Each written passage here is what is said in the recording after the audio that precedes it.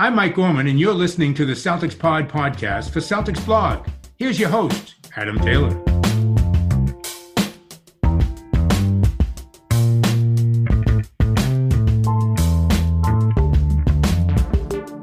What's up, everybody? Happy Wednesday. So today was meant to be the locker room Q&A, and we was going to post that as the podcast. But unfortunately, there was some technical issues receiving the audio, so we haven't been able to do that, which means that you're going to be stuck with me while we're talking about the Clippers game. So I've just finished watching this game, sat down, took some notes during the game. I've neatened them up. I've gone back and watched all of the press conferences following the game to kind of consolidate what I'd seen, see if there was anything that Brad Stevens thought was different to what I'd seen. And now I'm just kind of going to run through everything that was positive. There's a few negatives in there, nothing can ever be perfect. But I'm confident. I think this was a really good game. This was one of the more enjoyable Celtics games that we've seen all year, in my personal opinion. The ball movement was excellent. To begin, obviously, the best thing we need to look at is the fact that the Celtics have now extended their unbeaten run to 3 games, which has took them up to 4th in the East, and they're now over 500, which was a concern as nobody wanted to see them going into the All-Star break in the doldrums of the Eastern Conference, sitting below 0.500. This is not a below 0.500 team. I'm not as concerned now. 4th isn't bad. I feel like that's very sustainable, especially with the way the team are playing. There's a few guys that have upped their game. A few guys got hurt early, but there's going to be some discussion here on Kemba Walker, on Robert Williams, on the performances that we've seen from them lately and how they look sustainable. They don't look to just be a small, brief explosion. When it's an explosion, you don't know if it's going to be sustainable. This does look sustainable. And before we even start with anyone that is having one of those explosions, we need to talk about Jaylen Brown. To begin the game, Brown was probably the best player on the floor. He was getting some really good looks in the mid-range, doing so coming off screens, coming off dribble drive penetration, and he was also doing some good work off ball and cutting his way into his spot. He looks automatic when he pulls up in just a little sliver of space. He looks like he's going to make every shot. He also was all right from free too. I mean, in the first half of the game, he went 2 for 2 from deep, but it was more the work he was getting done in the mid-range and also the gravity that was creating because teams were having to double up on him or at least try and shrink the floor on him and pinch their wings in to kind of kill that penetration, which was opening up the floor for other guys. So I really like what Brown was doing in the mid-range. He looks every bit the All-Star, completely looks like a deserving All-Star. And for a good stretch there, he looked like he was the best player on the floor that also contained Jason Tatum and Paul George. That's no easy thing to do. Defensively, he's still the best on-ball defender the Celtics have while Marcus Smart's injured, and he's also the best on-ball wing defender they have, period. Mainly because JT is more of an off-ball guy. Unfortunately, in the second half, Brown went cold. I don't know whether he was deferring a little bit, trying to get other guys hot. He just looked a little bit more tentative. He only went 1 for 5 in the second. Only 5 attempts throughout the second half, of the game. Only took 1 free. Got 3 rebounds. It wasn't a terrible performance. But from one of your stars, only taking 5 shots in just over 18 minutes in a close game against the Clippers, I don't understand why you would go so far the other way and really become a shell of the guy you were in the first half of the game. So maybe he's saving himself for the game on Friday. Maybe it was just the fact that the Clippers defense really improved during the third quarter. Fourth quarter, it was a bit erratic from both sides, but in the third, the Clippers played some great defense, and that probably threw Jaylen out of his rhythm. At which point, if the ball's not falling, then you try and do stuff off ball to help other guys create lanes and help other guys impact the game at a higher level. What was working for the Celtics outside of Jaylen Brown, and maybe this is part of the reason that the Celtics had such a good first half, and I've been kind of looking at the way this has developed over the last few games. I've been really impressed, really pleased, to be quite honest. Is that 2-man game that's developing between Kemba Walker and Daniel Theis. Though we spoke about this on the last podcast at the first half, just before the Duke segment, where Daniel Theis has become an exceptional short role player. He's finding so much room in the mid-range, but Kemba Walker seems to have helped elevate that and helped Theis take that to the next level. We're not just seeing it off pick and rolls anymore. We're seeing it from Kemba Walker dribble drive penetration. We're seeing it from Kemba Walker rejecting screens and drawing 2 guys before hitting that dump off bounce back pass to Theis in the mid-range. We're seeing Theis operating ghost screens and then flare out, then go into a handoff and then find his way into the mid-range. There's a lot of different caveats to the way Theis is finding this mid-range game, but it all revolves around his play alongside Kemba Walker and the scoring gravity that Kemba Walker currently has due to his last 3 or 4 games where he's been a 20-point-a-night guy. So that development is going to be really important for the way the Celtics play throughout the rest of the season. It allows off-ball movement. It also allows Kemba Walker to survey the floor on the drive. And as teams get more savvy to taking away that space from Tice, there's going to be other options for Kemba to kick out to.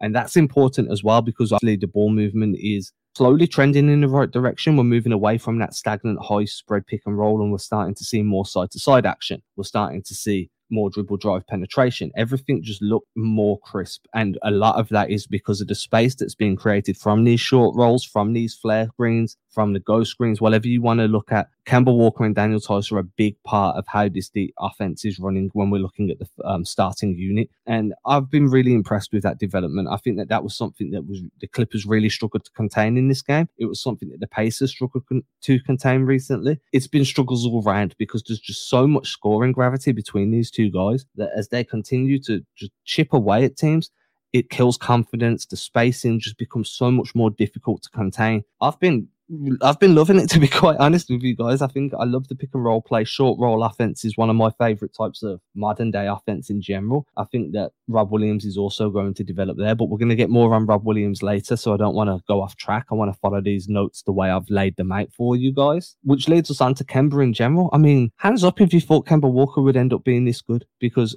I've kind of been on and off that, because how many of us thought Kemba Walker would develop into this guy after that knee issues? Because I wasn't one of them. I didn't think he'd be able to get back to this level. And during the broadcast, they did mention it. Kemba Walker hasn't practiced once with this team. It's all been learning back on the job, all been ramping himself back up against NBA competition during an NBA game. When you look at it like that, you can understand why he struggled when he first come back. You can understand why his confidence wasn't there, because you're coming in cold against guys that are already 10 to 12, 13 games deep, already in rhythm. And now you have to work your way back up with no time in the practice gym, no drilling. It's going to be tough. But over the last 4 games, he's been 20 or more points. In 3 straight games, he's hit 20 points and 6 assists. He's hitting great energy. He's providing a real spark to the offense. His change of pace and willingness to penetrate have been a huge part in the baseline attacks that we've seen with guys cutting baseline. It's been a huge part of guys lifting out of the corner. And Kemba Walker is just making things happen. And the crazy thing is, he's making things happen off ball while he's on ball. And that just goes to speak to the gravity that he has once he starts getting down at hill at guys. And the same about how shifty he is with his own mid-range step back. Teams have to respect that. And what you'll find is most times a team will hone in so much on a scoring guard that somebody somewhere is open, and Kemba just has that shiftiness to be able to find a sliver of space to get a pass off, even if that means a secondary pass isn't required to find the open guy that was originally open. His jumper's looking smooth. It's looking smooth when he steps into it, pulls up off the screen. When he steps back, everything just looks like it's working for Kemba at the moment. And to be honest with you, if he'd played like this for the last 6-7 weeks, there probably would have been a case for him to have been an all-star. And if he plays like this for the rest of the year and to start next season, maybe he hasn't seen his last all-star appearance in the East, because at the moment he looks fantastic offensively. Defensively, you know what you're getting from Kemba. He's going to be picked on. Teams are going to target him. It's up to Brad Stevens and the rest of the defense to stand up, make the adjustments necessary, hide him as much as possible, and protect the rim as much as possible when teams are honing in on him. He went 8 for 19 from the field, a solid 50%, 6 for 12 from 3, 6 assists and 4 rebounds. That is a great stat line from Kemba. Probably one of the best we've seen from him all season. He just looks to be getting better and better with every single game. And I'm all here for it. And then we spoke about the 2-man game between Kemba and Tice. What about the 2-man game between Kemba and Tristan Thompson? We're seeing Tristan Thompson do his nice deep roll because he doesn't have the offensive versatility and shot profile that Tice does to be able to operate in a short roll. But what we are seeing is Kemba will drag a screen. So Thompson will set the screen, Kemba will drag it across the perimeter, and then hit Thompson down on the at the rim, right? When Thompson drives middle, he'll hit him around the rim for a nice easy hook shot or a nice easy floater.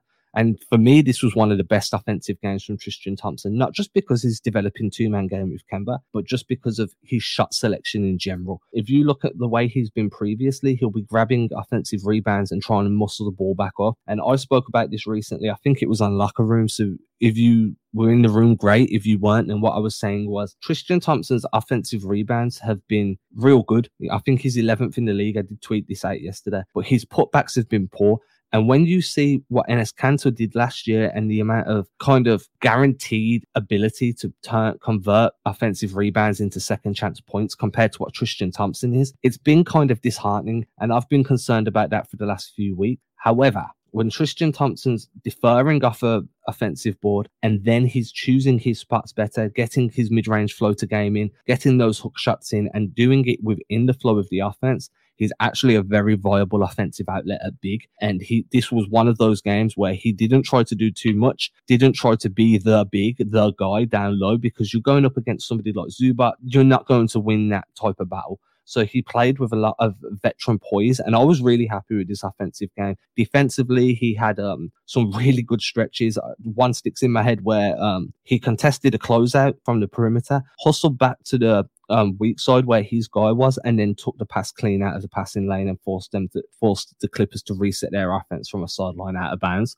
Plays like that type of hustle, that type of lateral quickness, the versatility to guard up onto the perimeter, to switch and then get back to your man and kill that pass. That's why Tristan Thompson was brought in, and that's why he was paid $9 million a year. So is he where everybody wanted him to be? No. Is he getting there? Definitely. Do we think he's probably holding a little bit back to the playoffs? Most likely. But performances like this epitomise why he should have been a target in the first place. Wasn't my first choice. Probably wasn't my second choice either at big. I've been very vocal about how I wish the Celtics had gone after Derek Favors. But he's here and he's developing within the system. He's learning it more.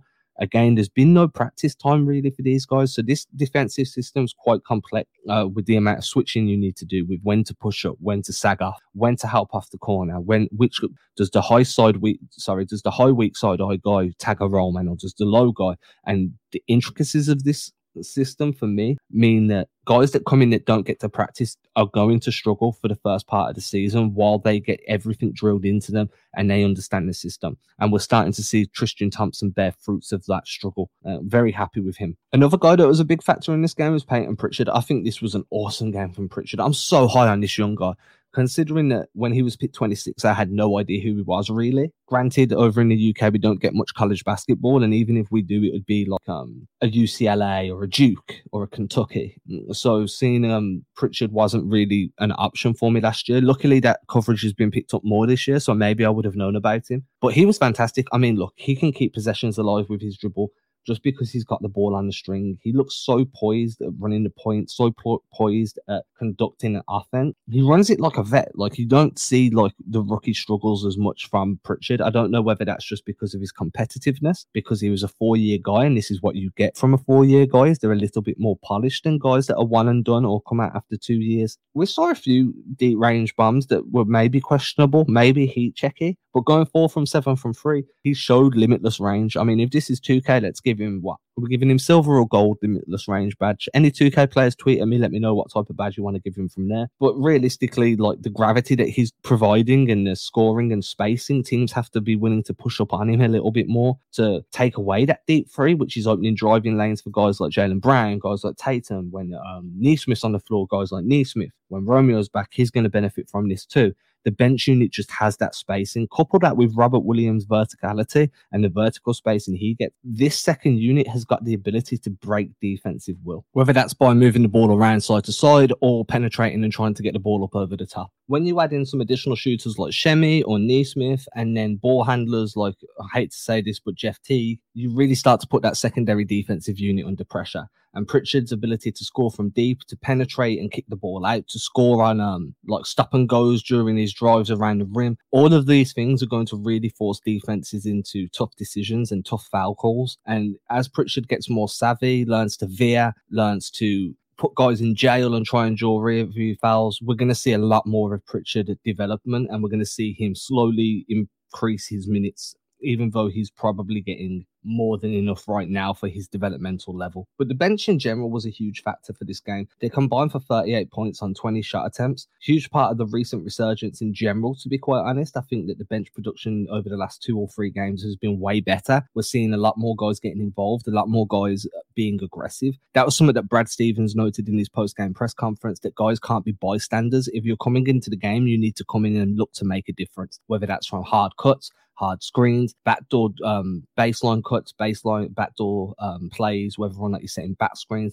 Just whatever your role is, if you're coming in off the bench, you need to be willing to make a difference and not stand there and watch guys isolate. We've seen a lot of that over the last few games. We've seen a few different bench guys put in decent performances, and I'm hoping that we continue to see the bench guys put in performances like what we've seen recently, because this is how the team is going to stay cohesive. This is how the team's going to force everybody to keep improving, and it's what's working right now. So if it's working right now, build off of that. Don't try and change it again. Just build off of what is working. One of the main names that's coming off the bench at the minute, probably the best bench player that the Celtics have got in terms of injecting energy and injecting offense, is obviously Rob Williams. He dominated the glass in this game. He was hitting his shots. He was making plays above the rim. Pace that the team plays with increases when Rob Williams is on the floor. The willingness to drive when Rob Williams is on the floor increases, because obviously he's a above the rim threat. If defense is drawing on you, you can just throw the ball up and Rob Williams will go and get it. That's right, I said Rob Williams. We see him doing tapping passes. We see him redirecting the ball. His passing game's improving. It always looks good. I'd like to see him work on his mid-range a little bit more, but I know that's going to come in time, and maybe he should just stick to what he does well at the moment and look to develop his game in the summer with a full, hopefully touch wood, a full healthy season under his belt, and then we can start asking him to add stuff to his game.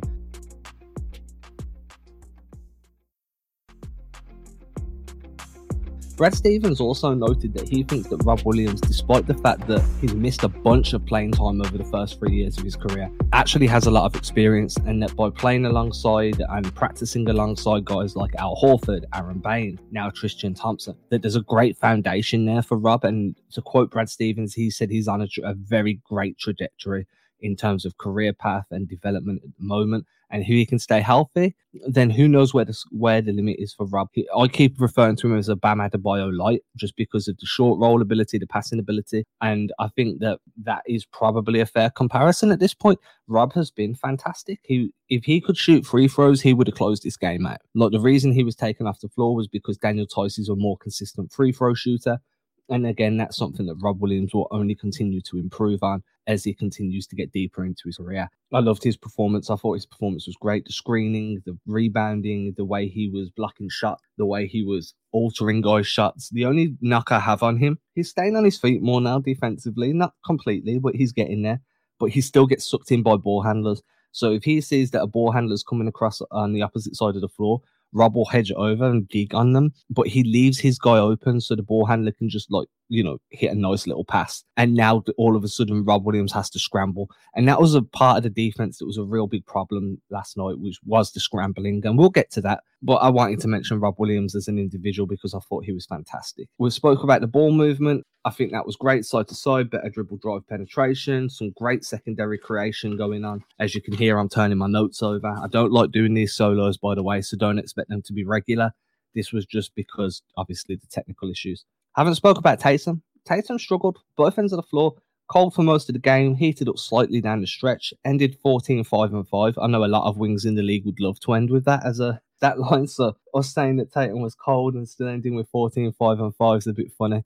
But that's where we were, right? He heated up a little bit down the stretch in the fourth, made a couple of good shots. Defensively, he had some tough assignments. It's not an excuse though, right? Like, a better reason is maybe he was jaded. We know that he's struggling with the effects of COVID. We know that sometimes he will get out of gas quicker. Maybe the recovery to having a bit more in the tank after running out of gas is longer than what it should be for somebody that hasn't been impacted by COVID. And we're going to have to ride with this and let Tatum figure out how to maintain a certain level of production while dealing with these effects. And he has said before that it is getting better each time it happens, but we just need to kind of let him get through this and enjoy the good games and understand when he has nights like this. I would prefer he had cold nights against lesser opposition. Clippers is obviously one of the best teams in the league. If he could have played great in this game, then fantastic. The Celtics were very lucky that there was no Kawhi Leonard in this game, because they would have needed both Tatum and Brown on all cylinders. And while we got a taste of Jaylen Brown on all cylinders, we also got a taste of Jaylen Brown on no cylinders. And then we had Tatum's poor performance as well. I'm not going to read too much into it at all. I don't think there's a reason to read too much into it. I think it's just is what it is. We move on to the next game. We get past it. And we just hope that he can find a way to stay consistent. And that will come. That development will come. I've got no problem with the way he played in general. I think that he was forcing a few of his shots, but the Clippers were also doing a great job of shrinking the floor.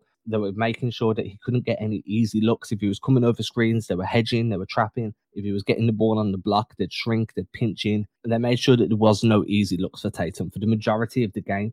And when you're driving and you're Tatum and penetrating, all they're going to do is they're going to put bodies in the way and make you try and avoid that contact like they know you like to, and then force the tough shot. And they'll contest every shot because you're the star, and that's what they're meant to do. And your job is to find a way to affect the game when they are doing that and find the open guy when they're hedging or double. And that's developments that are going to happen. So there's no need for criticism here. If it continues, then definitely there's always reason for criticism if there's a long stretch. But at the moment, I think it is just what it is, and we can move on to the next game. I feel like I owe Shemi a special shout out after the last podcast where I said I don't think he's consistent enough. I still don't think he's consistent enough, but this was a better performance from him. So we have to at least say he shot the ball well, he played his defense well, didn't miss his assignments as usual. Also didn't stand out too much. Done exactly what he was required to do. Is he a star in his role? No. Does he do his role well? Yeah. So, I just wanted to give him a shout out considering I personally took a moment to say negative about him last time. When you do positive, if I've spoke negatively, I should be man enough to say, this was a good night. You played great. So I've done that. It's done. Which leads us on to the defense in general. No team played defense for the first quarter. No team really played defense for the second quarter. In the Celtics perspective, they were scrambling a lot. There wasn't enough cohesion. They're not moving on a string. They're not rotating correctly. There's not a lot of communication. We see guys not communicate switches properly, which is leaving open guys on the perimeter. We see guys over-helping off the weak side, and then that's leaving open the corner guy. Nobody's articulating when there's a baseline cut, so people are getting real good post position. Wedge screens, no one's reacting to those. There's just a very big lack of communication, so it would seem, defensively, or cohesion. Nobody really seems to know whose man's who, and hopefully if there's a practice during the All-Star break, that's going to be something they work on, because the Celtics have generally been, under Brad Stevens, a good switching team, a good rotating team, and they have the pieces to be an exceptional defensive team this year. They just need that cohesion. If you look at PG went 21 in the first half of the game, quieting down himself, then only got 11 in the second half. Again, that's credit to the way the Celtics played. They obviously made their adjustments. Offensively, just to mention this as well, they adjusted as well. They were running more higher pick and rolls, higher screens to make use of that floor spacing Rob and Pritchard provide. And that was a great adjustment down the stretch as well. So I just needed to put that in there. Back to the defense, Reggie Jackson went for 25. We know that the Celtics struggle with penetration from a guard.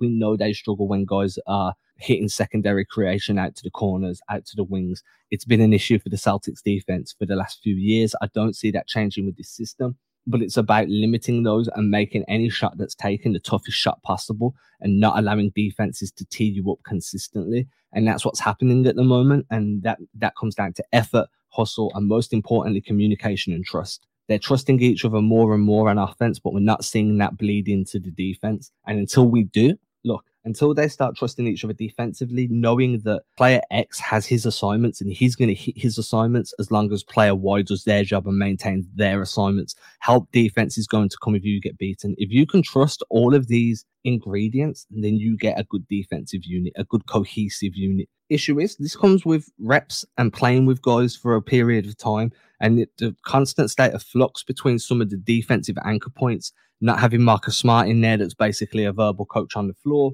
not showing too much hustle. I don't know why Nesmith hasn't been getting minutes considering the hustle defense he's been playing. Maybe it's matchups. Maybe it's that Brad Stevens has stumbled onto a bench unit that's working and he doesn't want to mess with it. Same with Grant Williams, another guy that's vocal on floor, vocalizes defense. I'm not sure what's going on there, and I don't want to speculate, so I won't. But they need vocal leadership on the defensive end, and at the moment, that should be Tristan Thompson's job. And until he figures out why it's not working and why he isn't vocalizing much, it's going to be rough until Marcus Smart gets back. Tristan Thompson was brought in as a defensive leader, a veteran leader. I'd like to see him orchestrate that defense more and hold guys more accountable the way he said he would when he was signed to this team. Other than that, it needs to be a full team accountability. You cannot be letting guys blow by you and score easy buckets at the rim without some form of rotation over from the weak side or some form of collapse from the mid-range guys. And if you're helping off the perimeter, then you need to make sure that you can recover, or somebody else is splitting the difference between his man and yours. You can't just keep moving off guys and not knowing who's going to pick him up for you, because that's how open shots are happening at the moment. Frustrating. definitely fixable.